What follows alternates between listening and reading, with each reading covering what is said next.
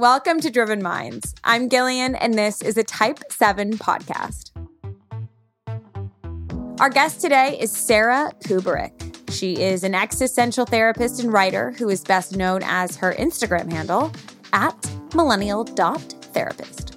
She's garnered a cult following for her remarkable tips and insights that help us make our way through the human experience and encourage self-reflection as we go.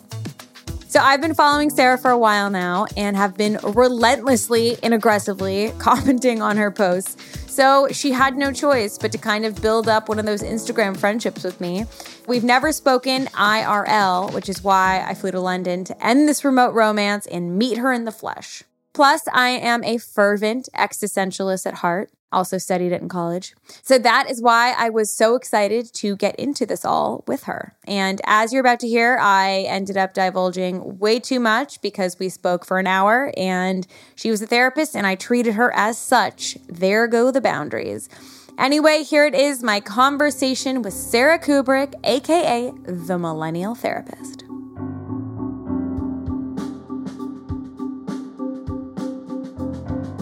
Neither of us are from London or live in London. Correct. Yet we are sitting here in London recording this podcast. I personally think, this is my theory of how this happened, is that I so obsessively, borderline psychotically commented on your Instagram post for the last 9 months that you I wore you down.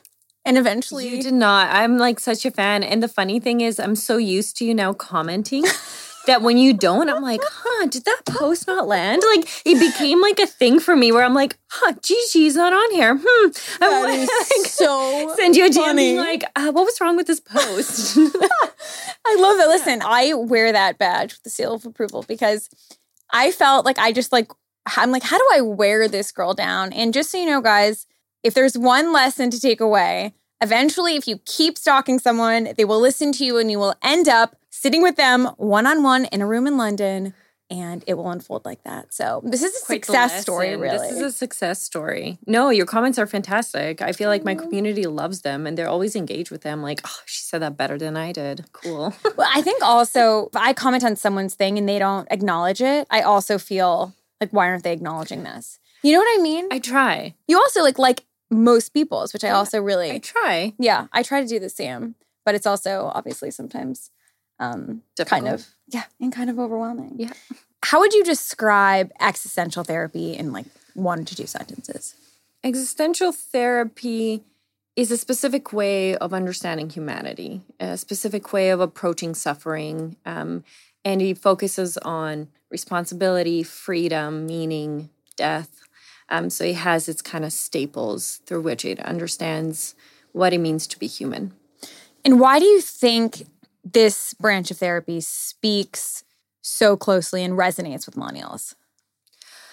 I have found that we're asking the bigger questions. We're really we're having this mass identity crisis, in my personal opinion, and we're all seeking for something more. And I think sometimes when you're focused on getting the essentials met, you're not thinking about the existential questions as much. And not always, but I think about our parents' generation who were maybe working 9 to 5, and they were like, we need to get that house, we need to, have the dog and the kids, and they kind of had these goals. And I think as the world has kind of opened up for us, we have more freedom.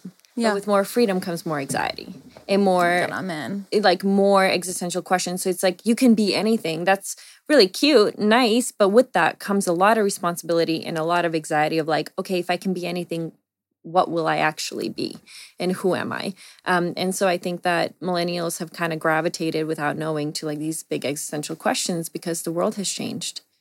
I think that's so well said. I also feel that there is a kind of nihilism in existentialism that actually is so much more freeing than is depressive. Yeah. The idea that our days are numbered, we never know when we're going to die, it really puts 2 things. One is a necessary pressure, and the other thing is this kind of fuck it mentality of things will work out somehow anyway.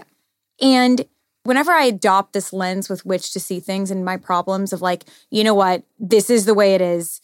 all we have is what is given to us at this moment and kind of like, fuck it, we're going to die. I really feel like that resonates with me the most. Yeah. And it was interesting. I worked at Vogue for a while and there was this one editor who gave me the best advice, because obviously every magazine issue is predicated on, what the season styles is, what we should be wearing, what we shouldn't be wearing, like all this stuff.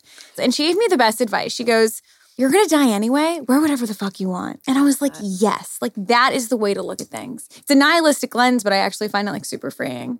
Super freeing. But I find that like the lack of structure, the absurdity of life is freeing, but it also imposes more responsibility. Oh, totally. So I think it's a double-edged sword where I feel more free in terms of like, I get to do with this life what I want to do, but that means I'm also responsible for the way it turns out.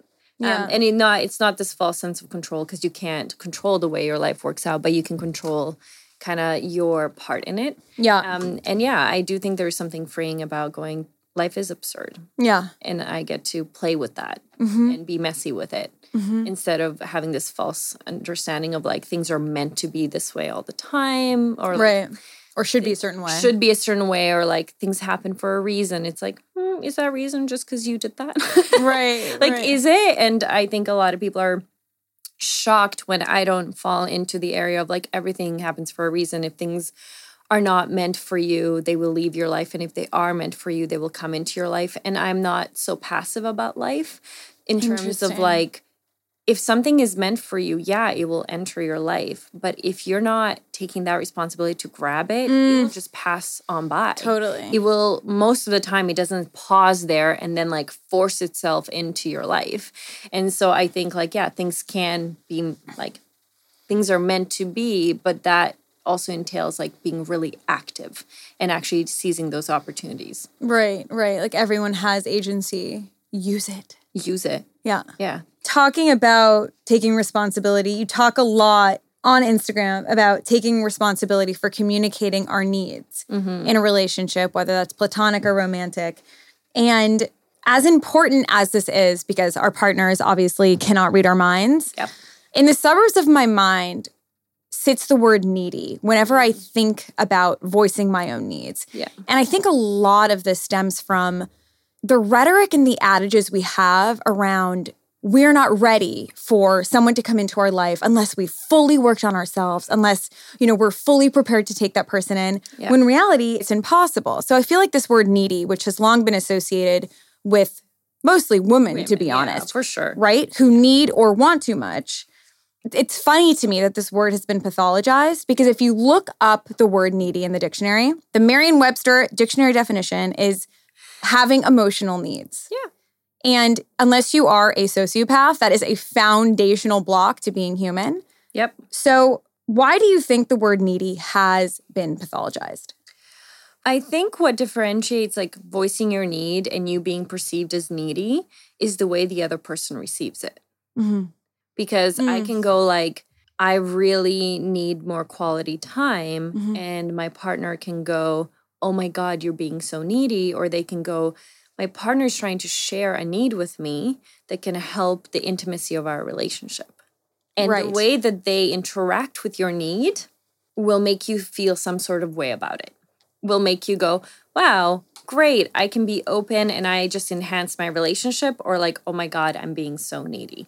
And we all have needs and no one can read our mind. Therefore, you need to tell them what your needs are. I think where we get in trouble is when we expect our partner to fulfill the need that we're meant to meet ourselves. Say more. Meaning, I need to be in charge of my own sense of fulfillment, my own sense of meaning. But if I place that on them and I go, I need you to meet this need, that is so not your responsibility. Back to the responsibility piece.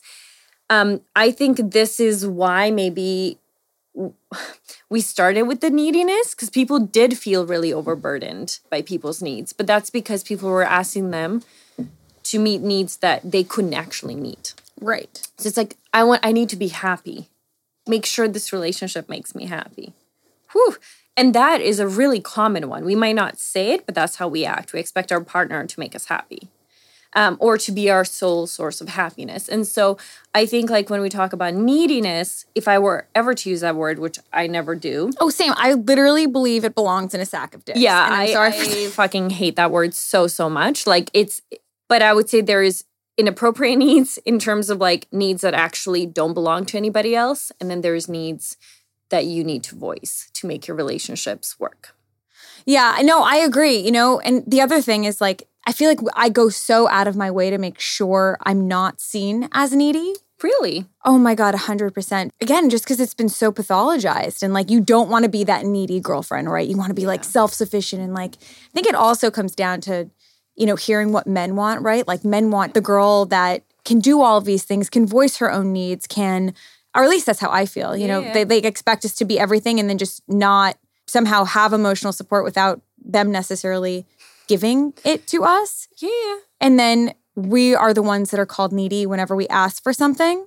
But I think another word of needy is like another variation of that is high maintenance. And like that's what I used to get. Yes, I so get that too. And it was just like, oh, you're being high maintenance. And I would have my girlfriends be like, I cannot believe that this is like what you're asking for. And I remember in my 20s being like, oh my God, am I asking for too much? Being like, I don't think I'm asking for too much. And then I had a girlfriend come to me maybe like a year ago or something and being like, yeah, so you weren't actually asking for so much, were you? And everyone thought you were absolutely insane for doing it, but he actually made your relationships function really well. And I was like, yeah. And I just kind of had to ignore the stigma around it, kind of the pressure. Because, it's like, be the perfect girlfriend. Don't ask for too much and give everything that you can. Right. Like, that's like the formula of like the perfect girlfriend is like, okay, you give everything to them that they need, and you need to guess it often because it's like men don't communicate. So it's your job to like figure out what they want, but then don't you dare ask for something. And I kind of embrace the high maintenance where I'm like, well, I'm not going to be in this relationship if I'm not happy. Right. So in order to be happy, I need to tell them. And if they leave, that's okay because I'd rather be single than unhappy in a relationship.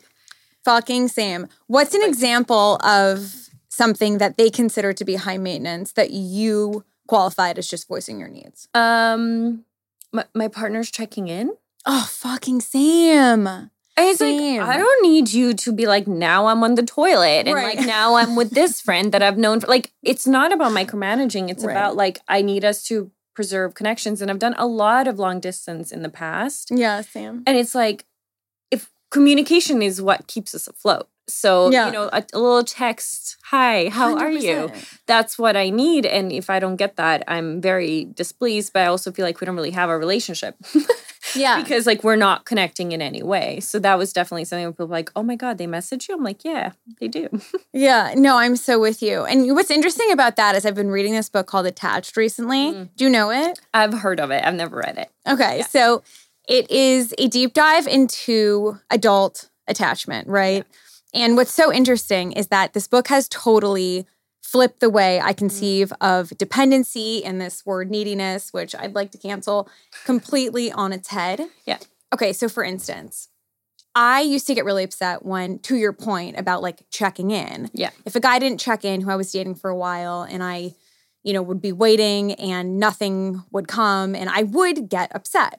Yeah. But more importantly, I'd be upset that I was upset. So it was like the self-perpetuating shame spiral. Yeah. Because I'd be so mad at myself that I needed this to begin with when we're told be a complete human without someone. Yeah. Right? And then what this book showed me is that it's actually our biological imperative to not only depend on someone, but we are wired to seek security from whoever our other person is. Of course. So we're living in 2022 with caveman brains, when back in the day, we needed to be one physiological unit in order to survive. Yeah. So all of a sudden, we have all these modern issues, such as long-distance relationships, which we never had to deal with at the time. Yep. And I've been in so many of them too. And you need, and you do need, even if it's not physical attachment, which was more caveman times, we can't deal with the idea of not having that mental connection. You know what I'm saying? So I feel like we're just living in modern times with caveman brains. And it's hard to fucking adapt. It's super hard to adapt, but I think we can. And I think it's always that struggle between like autonomy and belonging, and you need both, and you need both to coexist. Mm-hmm. You can't just lean fully into your autonomy, nor does pure autonomy even exist, I don't think. Like when I think about the concept of self, which is something I'm really passionate about, I even write in my book, like you cannot become yourself in isolation. It's not like you go off to a cave, sit there for a year by yourself, and now you're like, I figured myself out, because that's not how it works. Totally. You need relationships. The biggest lessons I've ever learned about myself were in relationship to someone else. It's like holding a mirror. It's like holding a mirror. And it doesn't have to be a romantic relationship. It can be family. It can be friends. It really doesn't matter. But I think that we need other people in terms of like we're social beings. And this is how we learn about who we are, about the world. However, that does not strip us of our freedom to become autonomous. And I think it's really difficult for us to come to a place where we feel safe enough to get distance. Because it is, like it's evolutionary. It's going, I will be threatened if I take a bit of distance. What if something comes between us?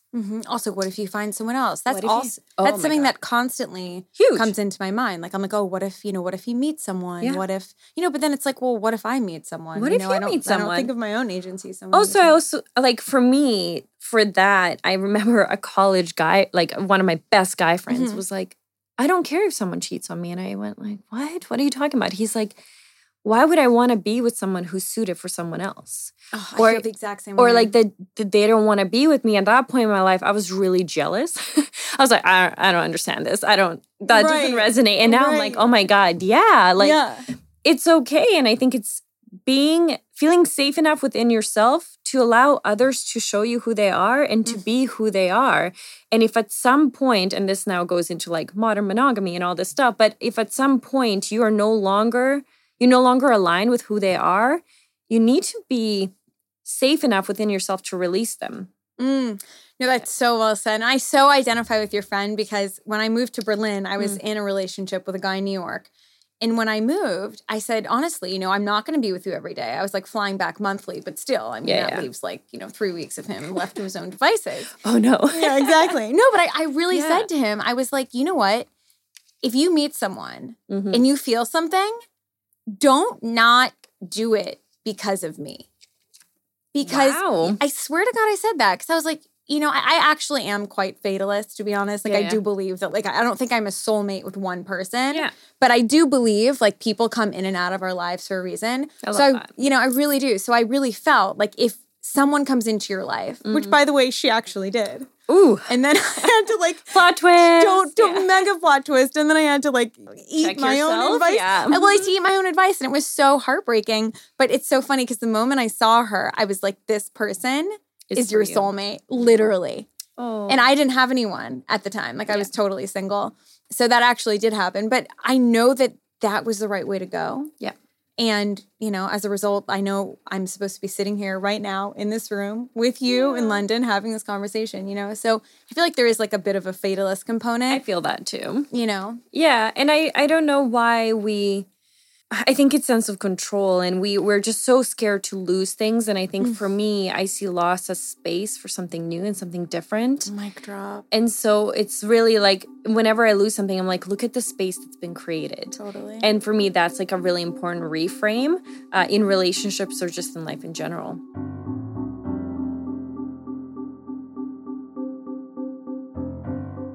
You mentioned cheating, and I want to talk about cheating. Because I feel like there's a lot of moral ambiguity around it. And with the same guy that ended up, you're like, no, I see your face. You're like, no. Not at all. You know why? Because my doctoral dissertation is on infidelity. That's why I'm laughing. I'm like, let's talk about it. Wait, so what did you arrive at before I go into my I was studying moral injury of perpetrators of infidelity. So how does it morally impact them when they cheated on someone? Okay. Yeah. So I feel like that's fun.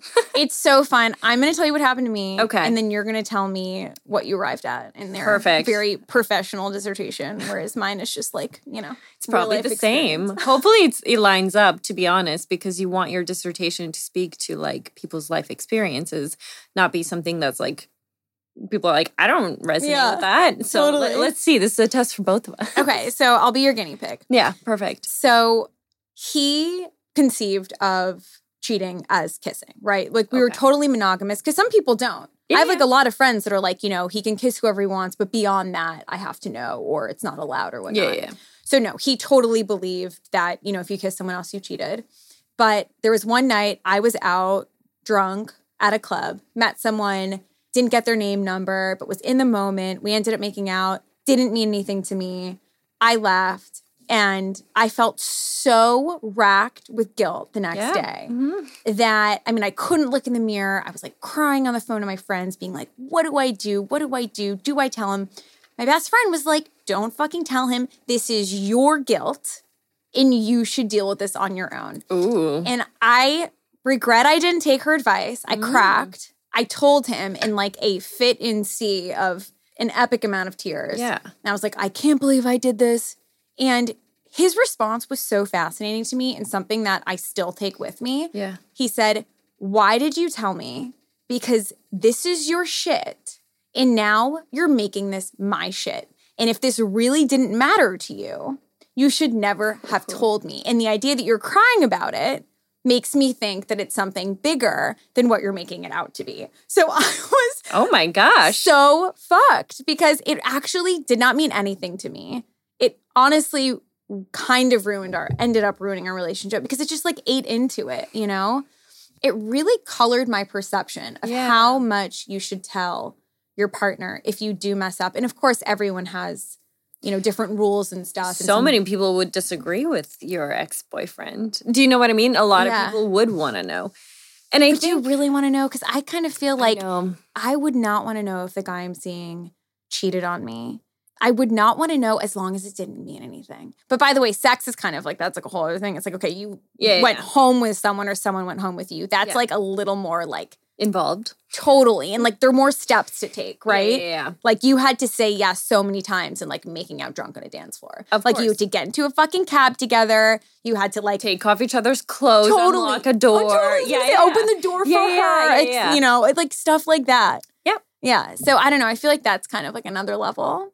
But really tell me everything and tell me about your dissertation. No, tell you everything. No, but like for me, I would 1,000% want to know. You would. Which is so funny. There's not a universe in which I would not want to know. And I have friends who decided that if they stay with the person and they've done a discretion, regardless of how small or big, they will tell them. Or they will just break up with them and not tell them. In terms of like, if that signaled to them that the relationship was over and they were just acting out or sabotaging the relationship as a way to protect the person that they do love and care for, or as a way to like preserve their memory of that relationship, they chose not to disclose, even my clients.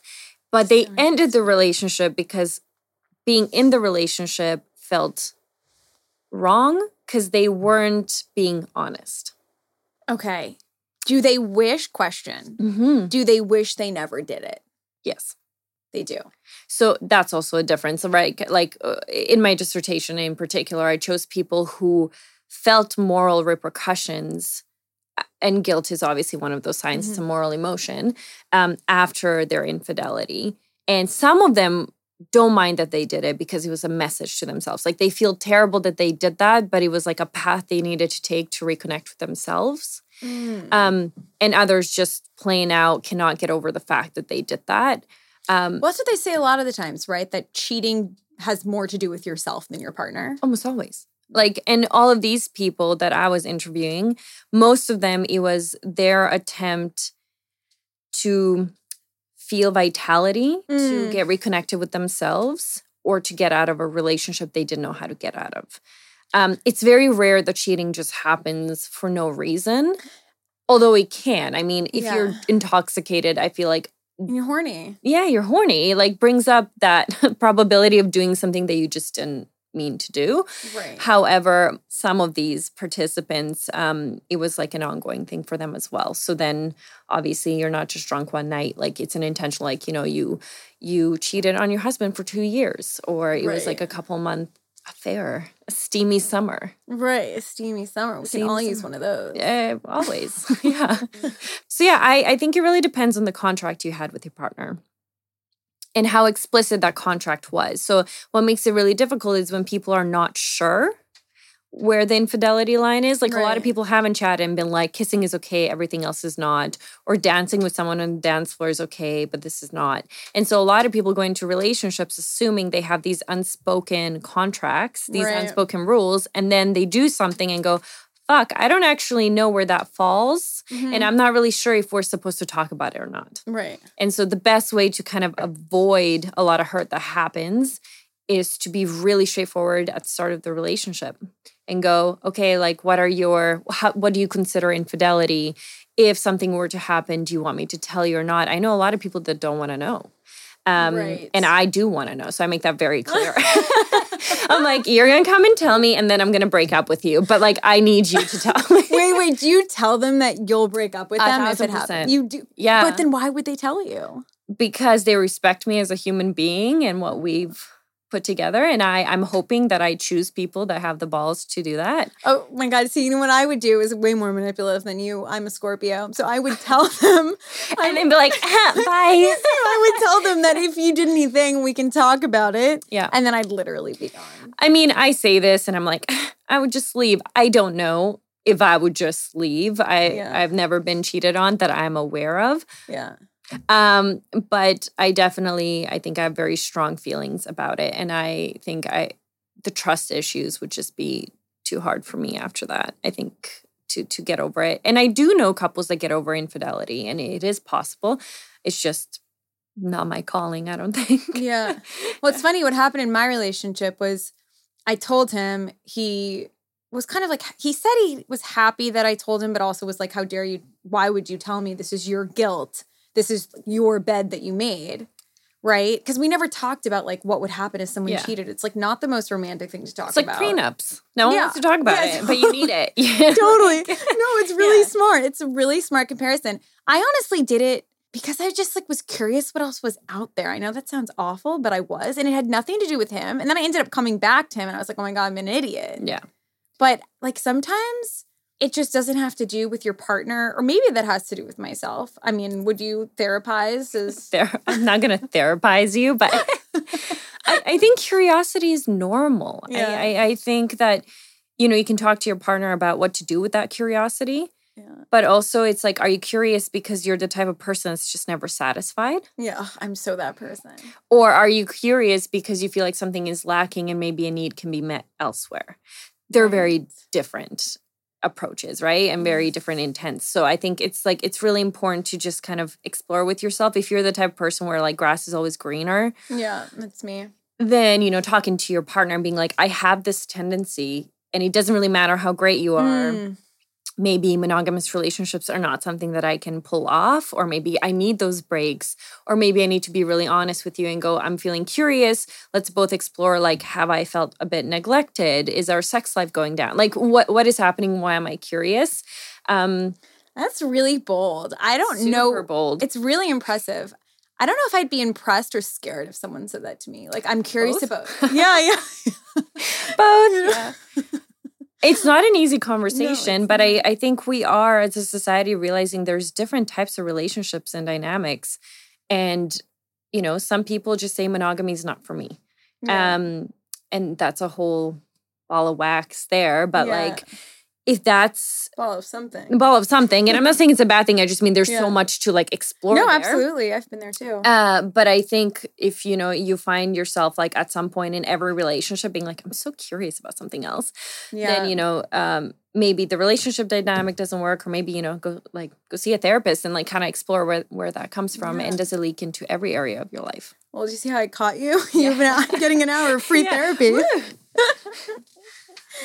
Okay, so just to wrap up cheating. Yes. So you would say, and obviously you've studied this ad nauseum here, if you're writing a dissertation on it, you should have these conversations with your partner in the start, or, whenever you feel is fitting in your relationship, ideally in the start. Ideally. And if you go against what is agreed upon, or what your partner conceives of as cheating, you should come clean, for lack of a better word. I mean, should is hard. Like, I know the argument of like, I don't want to unload on this person and completely like wreck their life. That's what I did. And I understand that hesitation. And everyone needs to see where their moral code is. Moral injury, for example, occurs when you go against your own moral code. So I can't tell people here, like, this is what you should do. Totally. For me personally, if I felt like telling them I cheated on them would wreck them, I would probably just bow out of the relationship. So interesting. But that's like a very personal thing where it's like, I cannot lie to you. The guilt, it would come in a way between us. Like we couldn't have a healthy relationship, but I don't want you to have insecurities, or I don't want you to like be traumatized by this. So I will bear my own guilt and I'll just walk away. And I think that that's like what I would maybe personally do. But that is not like a standard for everyone. In morality, you know, as I've learned, everyone has their own set of values and ethics. And what's important is to live by them.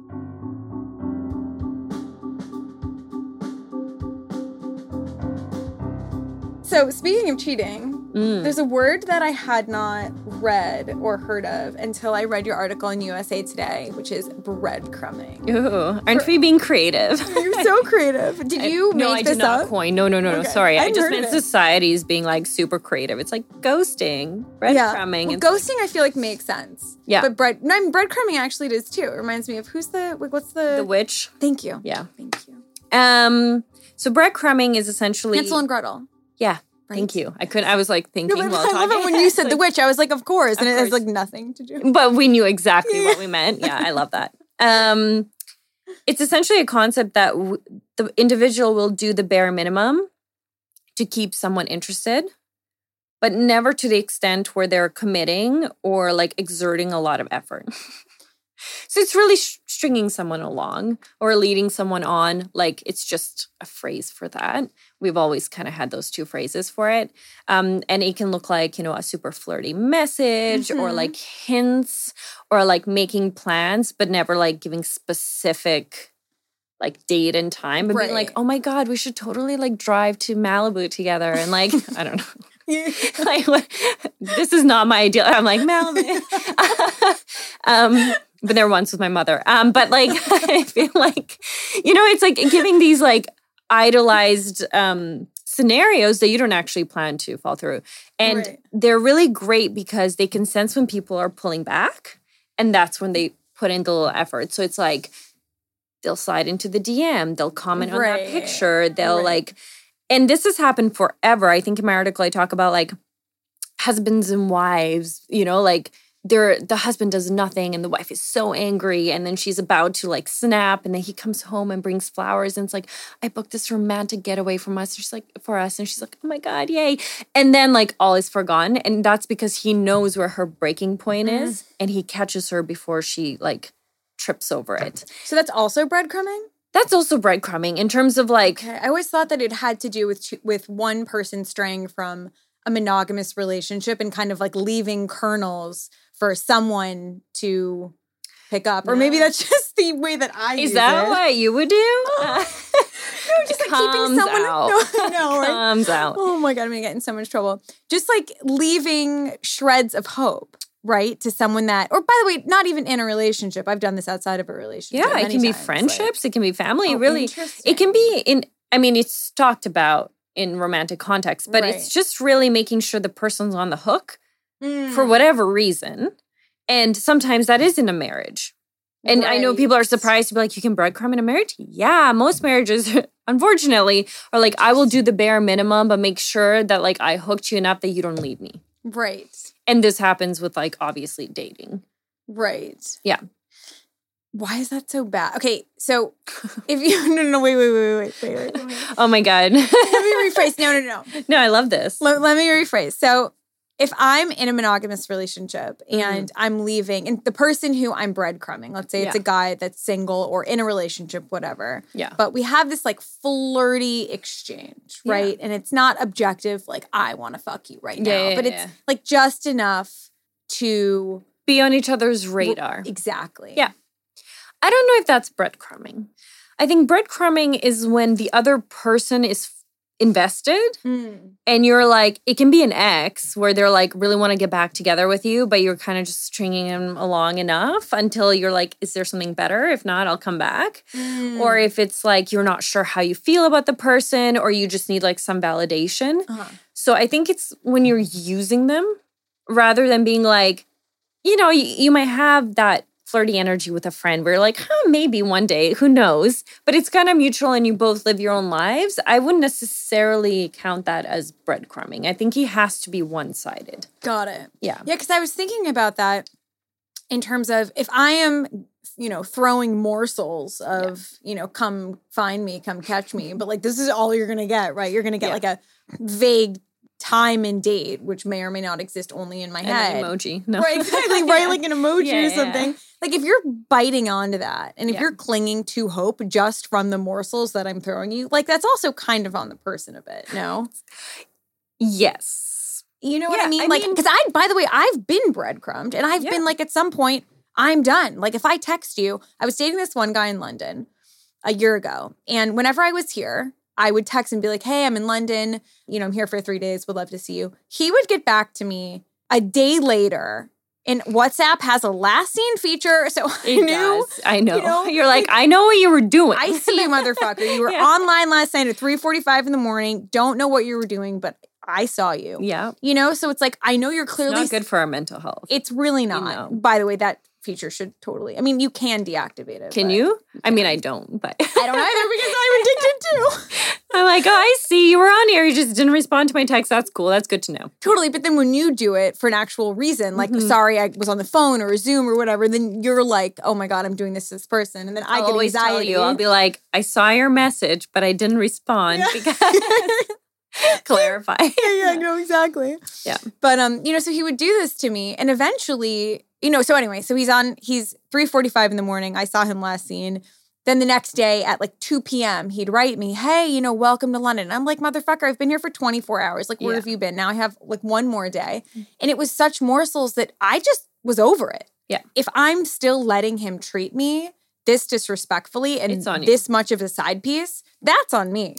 Like, I don't think of him even as a bad person, you know? And by the way, then he ended up writing me actually like a month later. And he's like, hey, I just want to be totally transparent as to why I was an epic twat.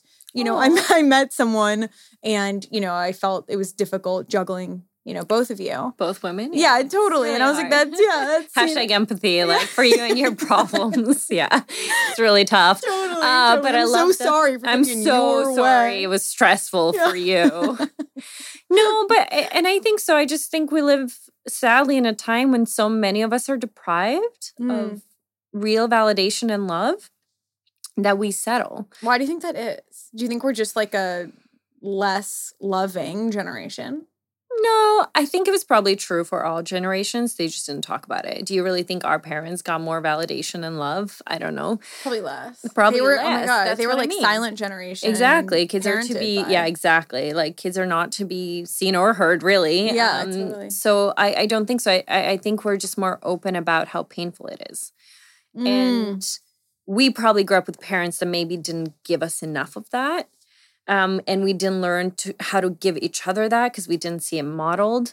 And I think a lot of people have this weird misconception that you have to get all of it from a romantic relationship. Yeah. So people don't invest in friendships. Totally. You know, they drop their friends to go hang out with a guy, even though they planned this long thing. Like, I don't know, it's been like a plan for a while, but they're like, oh my God, he's free now. Right. And I think we kind of devalue other relationships and we've made romantic relationships so important. I so agree.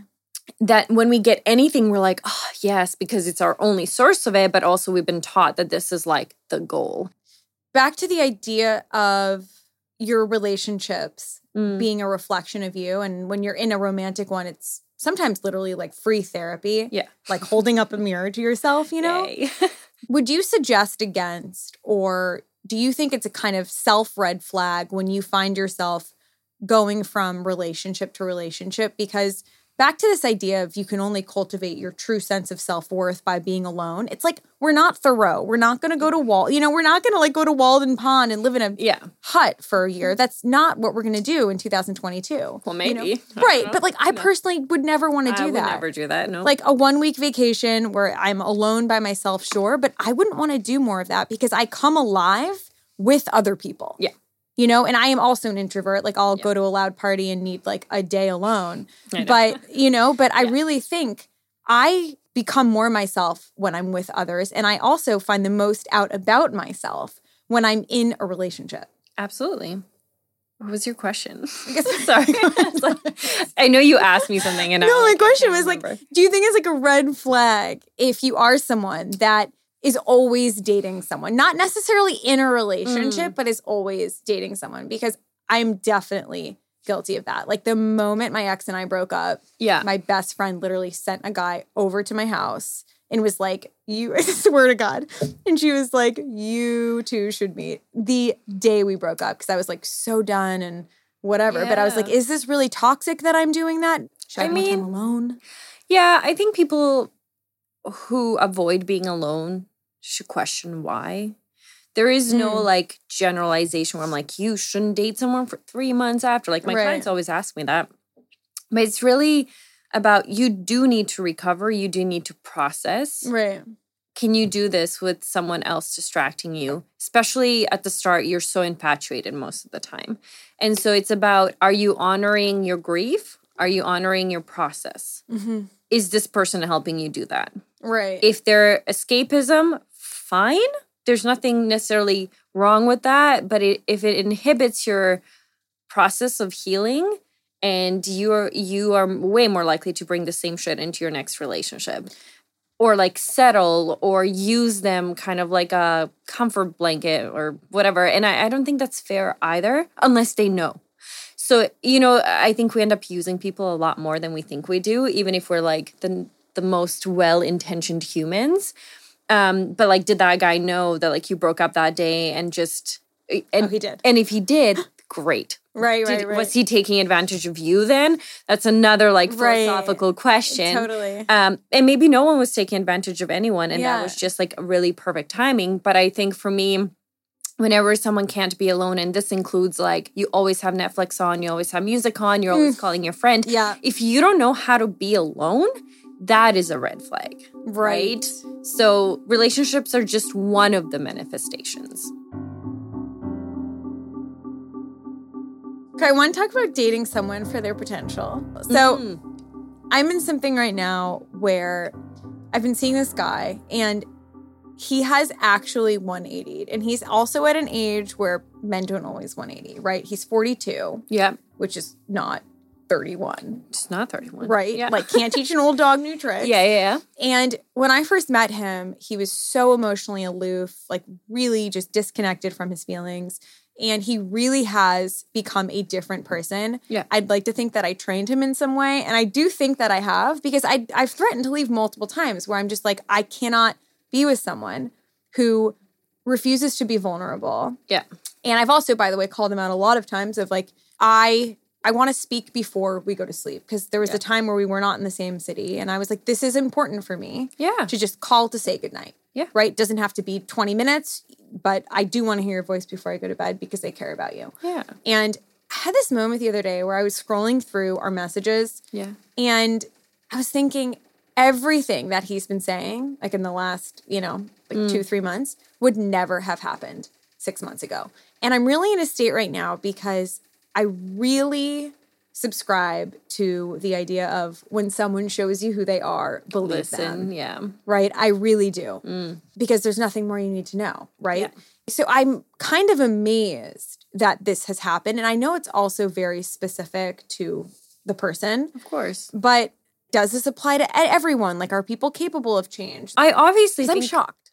Yeah. I mean, it's rare. So, I yeah. definitely think people are capable of change, or else I wouldn't be a therapist. So when people ask me, do people change? I'm like, yeah, of course they do. The thing about men is when they come to a session, they've usually come to it's rock bottom. Stop. Usually. Men don't come to just be like, let's chat. Usually they've tried a lot of things and they feel like, okay, now it's time, at least in my experience. And their progress is usually a lot faster. This is blowing my mind somehow. And women will come when maybe it's less severe, but they might resist it a bit more. In my personal experience. Yeah. I primarily see women, but the couple men I've worked with, it's been pretty incredible. Again, 180, I don't know what that even means in therapy, but Yeah, so I have seen that happen. And I think when you're dating someone, your hope is always that the person will keep changing in terms of becoming more themselves. Mm-hmm. You can't expect your partner not to change, but you also can't expect your partner to change. Yeah.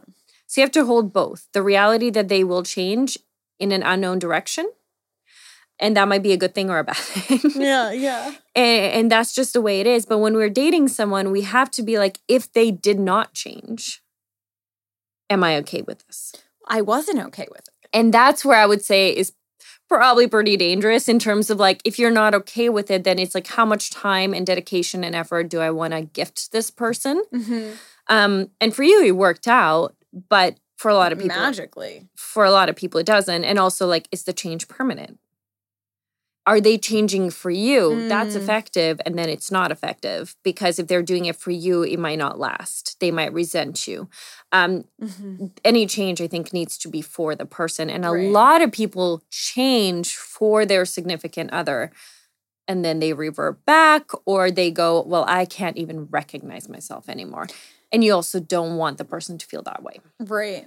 I guess my hope is that I just brought out a different side that was in him, or a side that was in him that was more emotional. By the way, I wasn't asking like, I need more gifts or, you know. I mean, that's a great one. If that's your love language, lean into it. I mean, like, yes. That's true. I shouldn't have acted like that because I feel that gifts are a huge love language for me. Really? So it's so funny. No. I'm like not even. Sorry. No. I'm not saying it because I'm offended. I'm saying it because I think people are embarrassed to admit that. I would be so embarrassed. But like, do I want flowers sometimes? Yes. But it's not like my primary love. And I'm not talking about like expensive gifts. It's like I thought about you and I saw your favorite chocolate bar when I was traveling there and I grabbed it for you. Or like, here's a little note. Or here's a purse. Fine. Like, I'll take it. But like... But like, here's a note or $5,000 bag. Yeah, I mean, whatever. I'm fine. But no, I just mean it's not my top one, but it's like top two probably, which I had to come to this confidence level to be like, this is how I show love and this is how I receive love. And that's just the way it is. So anyone out there feeling alone, I'm here for you. Wait, why do you think it was so hard for you to admit that? Because it's embarrassing. It sounds super shallow. Yeah. Do you know what I mean? It's like, oh, I feel really loved when you buy me shit. Or like when we go out and you pay for things or whatever. And it's, again, that's not a big about, one, though. It's not about money. It's just about the intention or like the sacrifice or the thought. And I show love that way as well. So I'm like really terrible with a lot of things except gifts. So it's like if it's your birthday and you're close to me or if it's something, I'll go all out. Mine's acts of service, which isn't really any like more cool or less superficial than gifts. Like if my sink's broken, like I want him calling the plumber. I want him crawling under there sleeves, totally. Like you get under there and you read that manual and you figure out how to make the water stop dripping. Yeah. You know? So I very much... I feel like that's a bit harder than buying you a candy bar, but yeah. That's what I'm saying. Mine's more work intensive. But you know, your love language will change depending on your previous partner usually. Tell me so more. what I found like a huge pattern is whatever your previous partner lacked or the love language they showed the least is usually your antennas go up. And for your next relationship, that becomes like the most important one.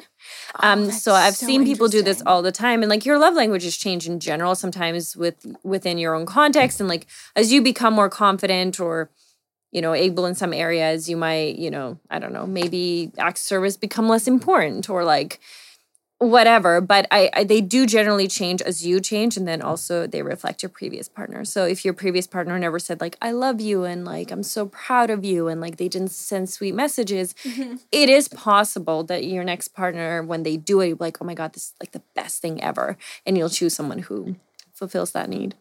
Interesting.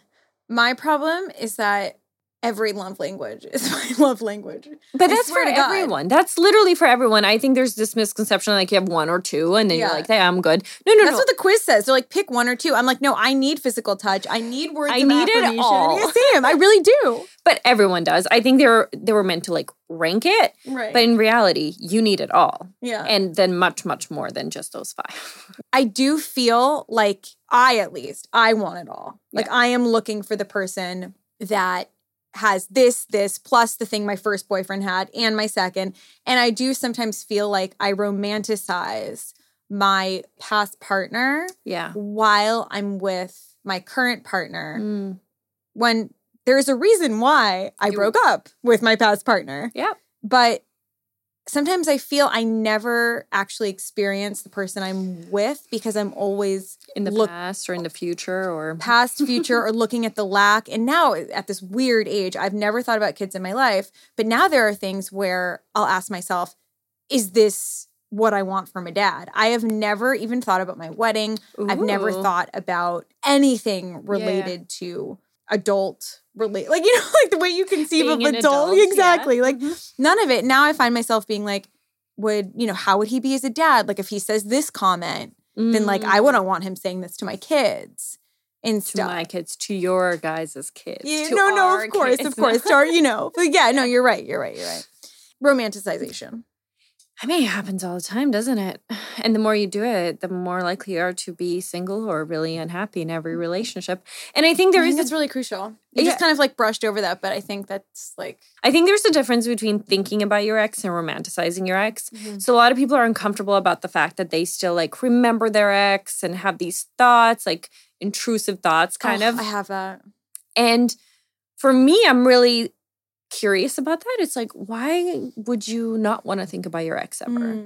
Why does it bother you? Does it impact your current relationship negatively? Yeah, Like, why do you think it makes us so uncomfortable? Like I'll feel guilty or like Yeah, this is a waste of my space or my thoughts or, like get over him. because how does society talk about breakups?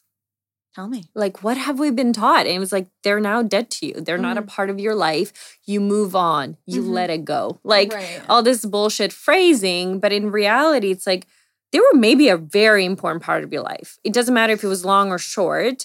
They impacted you in a certain way. You were a specific version while you were with them.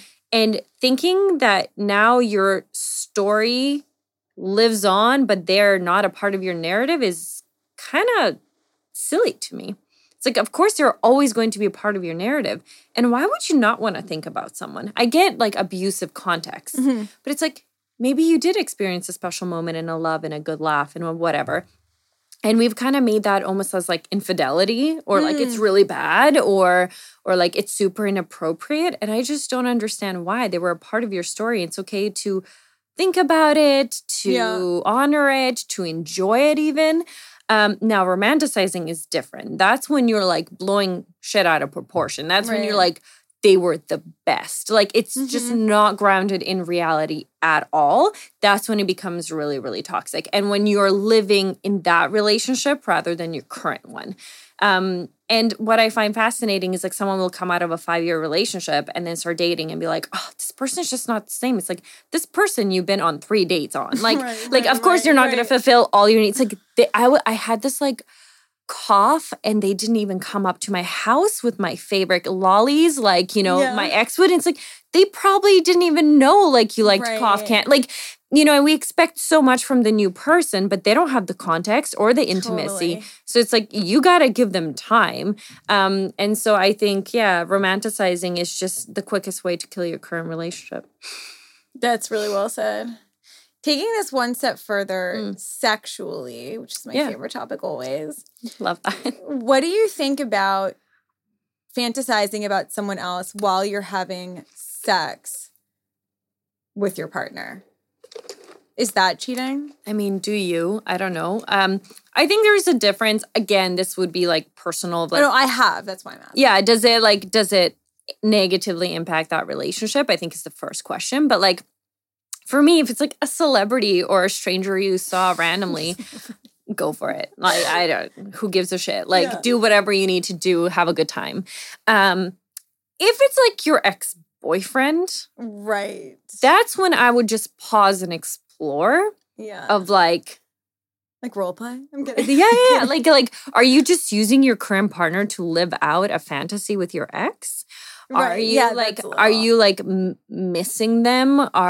Is sex with them with your current partner not fulfilling? And it doesn't have to mean any of these things, but I think it's just a good time to like pause. If it's someone you know, or is it someone you want to have sex with that you haven't had sex with?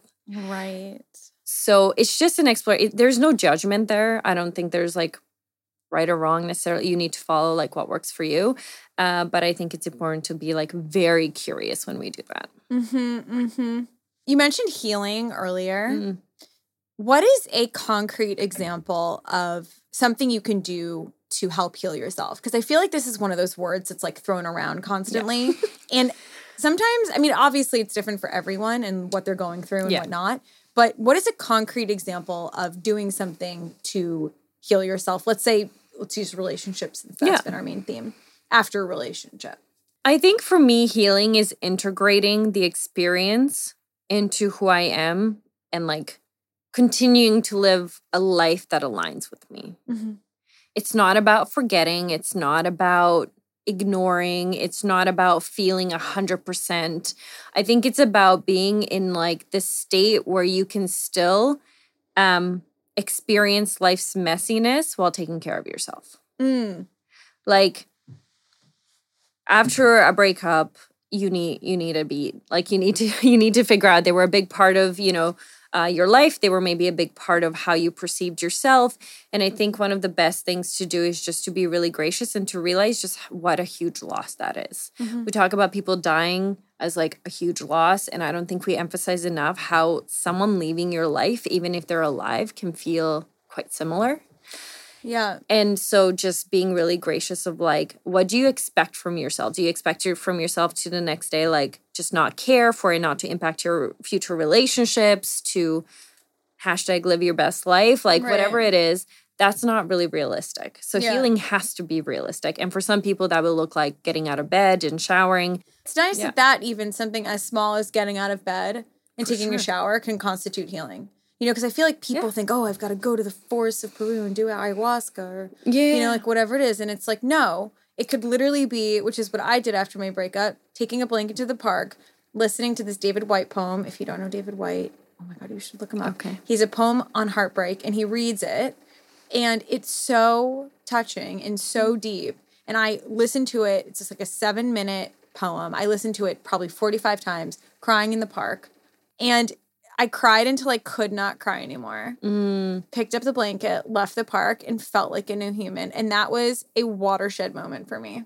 That's beautiful. I didn't even know what the fuck I was doing. I was like, I just need to cry and listen to a poem in the park. Like how... But healing can be 90s intuitive. rom-com is that? But it's so great. I know, it was Central really Park. It was. Oh my God, no, okay.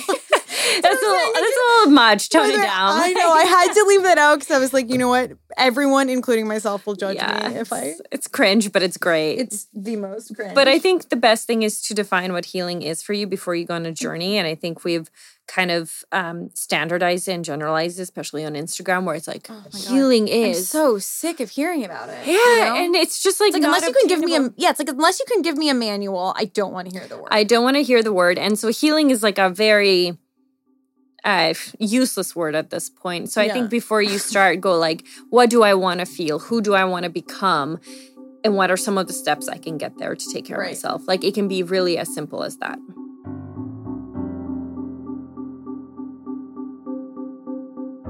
Okay, procrastination. Want to talk about this because this is something that eats me alive and spits me out almost every time. I'll be visual, right?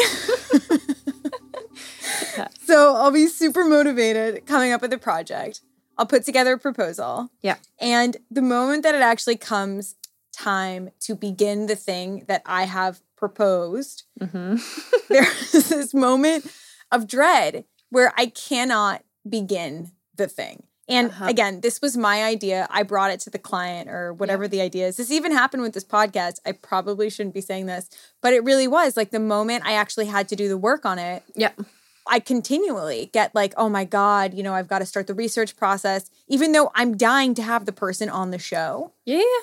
The idea of sitting with a blank screen is so debilitating to me that the amount of times my producer has had to follow up with me and be like, when are we starting? When are we starting? Yeah. Even though I'm dying to do this. So how do we not let procrastination become self-sabotage? Because it doesn't get easier when you get older, and I thought it would.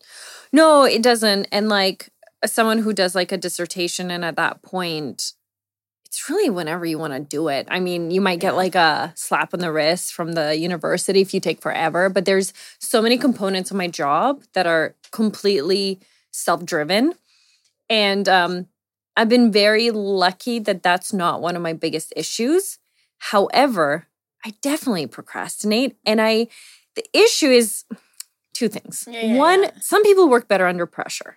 Exhibit A. Yeah, same. So for me, it's like I could spend time doing this, but now that I know myself very well, if I give myself 20 minutes under insane pressure, I will probably do it better. Oh, seriously? And so then I just kind of learned that about myself, and now I schedule things sometimes last minute. So it's like scheduled procrastination. But that makes me feel better because then I'm not stressing about the fact I haven't done it because I know it's going to happen, and when it's going to happen, it has to happen. Oh, see, that's interesting. And so for me, that's just like, that works, but that doesn't work for everybody. And I think what people need to understand is oftentimes you're not avoiding the task, you're avoiding the emotion. Oh my God. Amen. So tell me more about the emotion. So stress, anxiety, insecurities, whatever it is that you're like, I feel stupid. I don't know how to do this. Or maybe this is not going to be a good project after all. And really, we'll find out once I do it. So if I don't do it, no one will figure out this was a terrible idea. Like, there's so many reasons we procrastinate. And it's often just like a self-protective mechanism. And I think going into what do I need right now? Can I soothe while I'm doing this? Like, I talk to my clients a lot about soothing when they feel like procrastinating. So what does that look like? So like, start a task, give it like 5 minutes. You can stop if you want to. And usually you don't. So this is a good hack. Like, I do this all the time where I'm like, I don't fucking want to read like 200 emails, but I'm going to start. And I do. And then when I feel like I'm feeling a bit overwhelmed, I actually started doing this thing where I'll read a book. So I'll have a book next to me, like something like Harry Potter is what I did during Christmas. And when I'm feeling like really overwhelmed or like I don't want to really keep doing this, I will go and read a page. And then I'll come back to the task and I'll do it. It's because I didn't want to pick up my phone. Right. Because that can take so much more of my time and take me down these spirals. So like a book was safer, like even a TV show. When I was writing my book, I would like write. And when I felt stuck, I would just watch 2 minutes of Schitt's Creek and go back and then watch 2 minutes of Schitt's Creek. And I got through the whole season because it takes forever to write your book. But so yeah, that really helped me. And I realized like it was really more about self-soothing and not about not being able to do tasks. And that can happen while you're doing the task or before you go into doing the task. But you need so much self-restraint to not watch like 7 minutes of Schitt's Creek. You do. And you can I started with like 10, for example, to like test my limits and stuff. But after a while, it was almost like, no, I want to go back and finish that thought. I think it also helps when you're working on things that you're actually passionate about rather than just, things that you have to do. But when it comes to procrastination, I always tell my clients, like, have a 5-minute starter, like a timer, just start it and figure out like what emotion is coming up for you and how you can regulate it while you're doing it. So you can do some deep breathing while you're answering emails. If there's like an insecurity, you can repeat some affirmations after every sentence that you write. What's a good affirmation?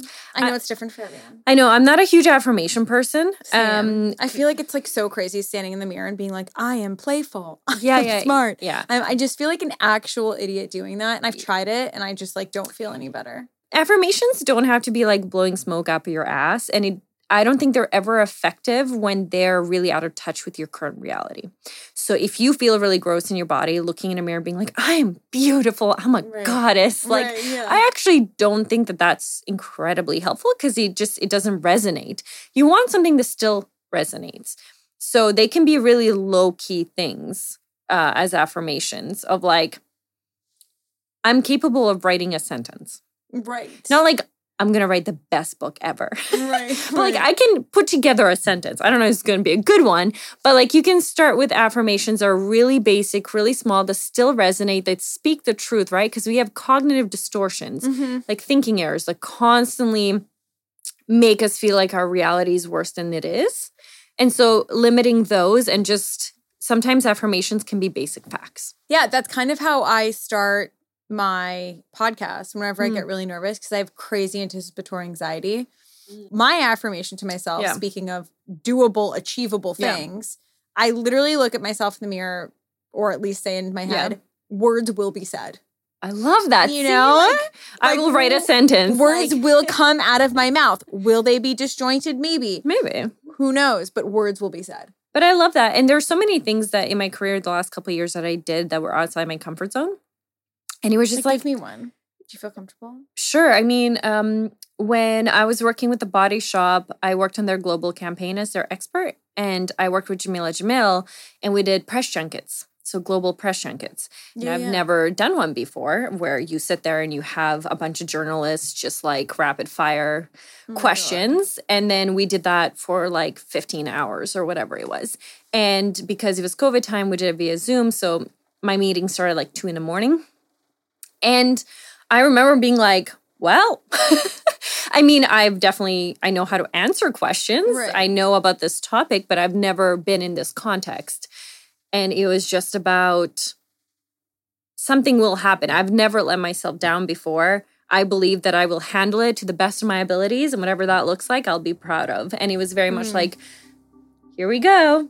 And that's kind of my attitude now of, instead of overthinking, is just kind of trusting that one way or another it'll work out. And if it's a flop, I'll learn something from it. But I think it's not taking yourself too seriously. Anxiety.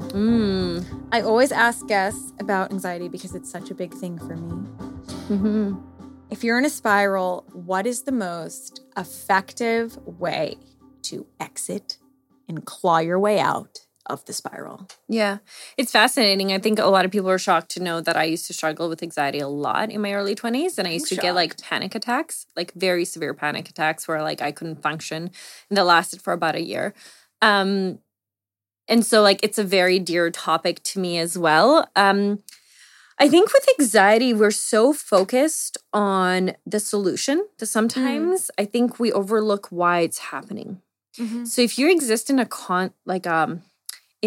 context that's not working for you, if you're working against yourself, if you're in a job that doesn't work for you, you're going to keep getting re-triggered. So this is just like a side note where I always say, if you struggle with anxiety, it doesn't always have to be contextual or environmental. Sometimes it is just, a chemical imbalance.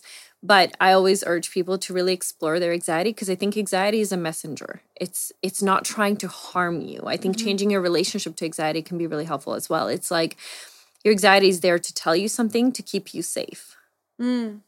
What is your relationship like to that feeling, to that sensation?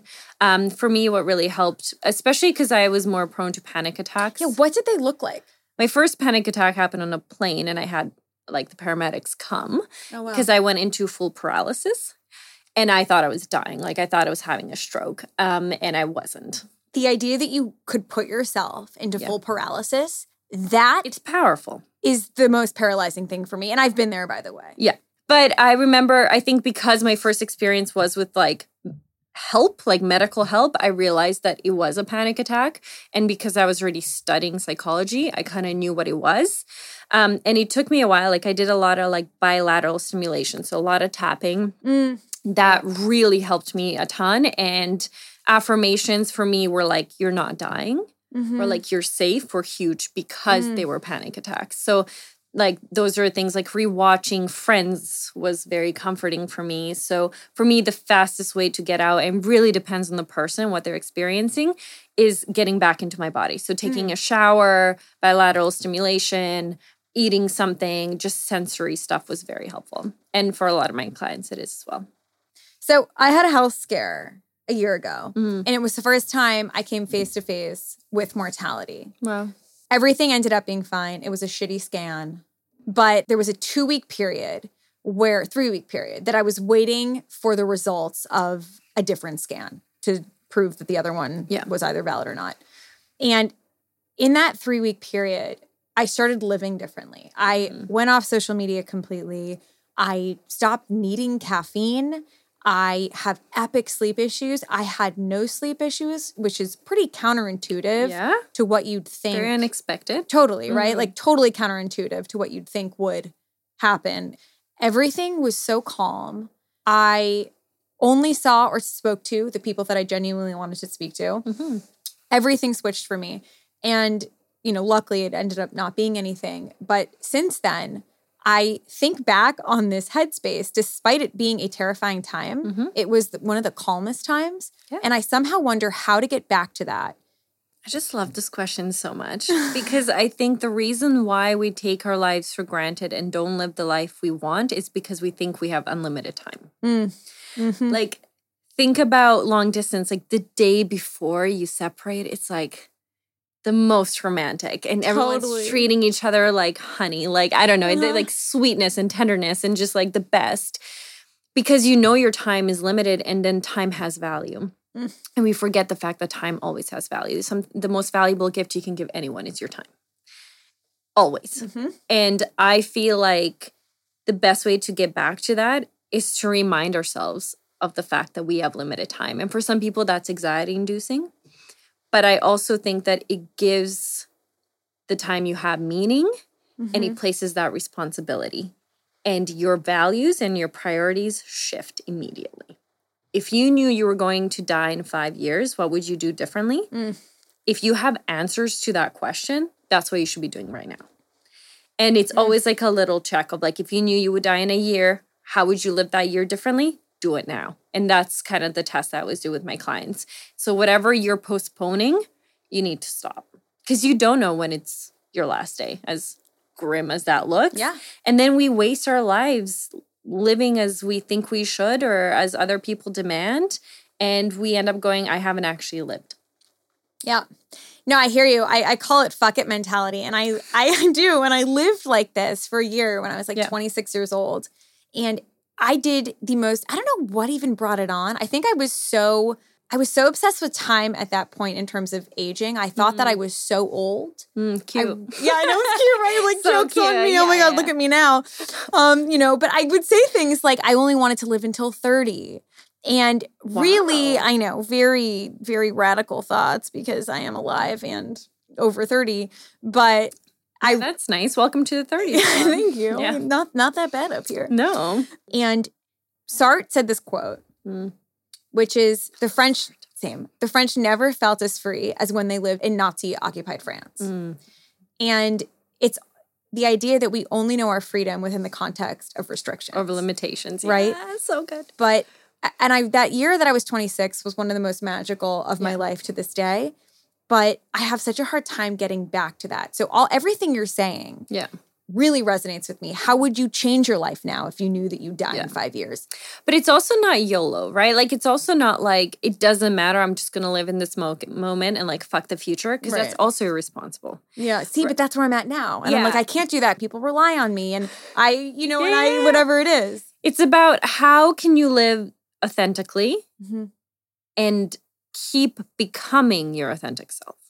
So it still has a direction. It's not directionless. It's not just speed without kind of a conclusion. Like, you're still working towards something and you're still working towards yourself. So that's why it's like, okay, that might be great for the moment, but will you think yourself in 5 years? And yes, most of us will assume that we'll live till we're 80, 90, whatever. So you go off that assumption because your responsibility changes, right? Right. So if you live like, I'm going to die in a year, you might make some more reckless, impulsive decisions because you're not trying to grow into a different version of yourself. Right. And here you are. You're trying to evolve. And I would say the recklessness is not authenticity. Freedom and authenticity go hand in hand. Recklessness, not so much. May I argue that recklessness also feels very freeing sometimes? Because I think I overthink. I know I overthink. So many of my moves, even just, do I really want to go to lunch here? Or is there someplace better? Like the smallest, most minute, insignificant decisions that I really rack my brain thinking about. When the moment I let all of that go, which is really difficult for me, for someone who struggles with OCD, and OCD is the control disease, even though I don't like to think of it as a disease, but anyway. So it is really difficult for me to let go of this perfectionist side. But the moment that I do, and that is what makes this year of 26 so special, is I let go of the perfectionism. I let go of holding myself to this unachievable standard of myself. I was just like, you know what, fuck it, I want to have fun. But that's freedom to me. Like, you're not you're not harming yourself in any way. Like, people confuse recklessness and freedom because being reckless is the only way they know how to be free. But I think freedom is something you can accomplish while being very grounded. What drives you? I think my biggest driver is living out my values, becoming myself, because I'm really curious who she is, and trying to create something that's meaningful and hopefully helpful to those around me. And I think those are my only drivers. That, my friends, was Sarah Kubrick. You can follow her on Instagram at millennial.therapist and me at Gillian Sagansky. I always want to hear what you think of this episode, the last episode, all the episodes. So DM me and I will respond. Also, please subscribe if you haven't. It means the world to me that you're here. So I'd love for you to continue joining me and my guests on this journey. Anyway, I'm going to go now. Okay. Until next time.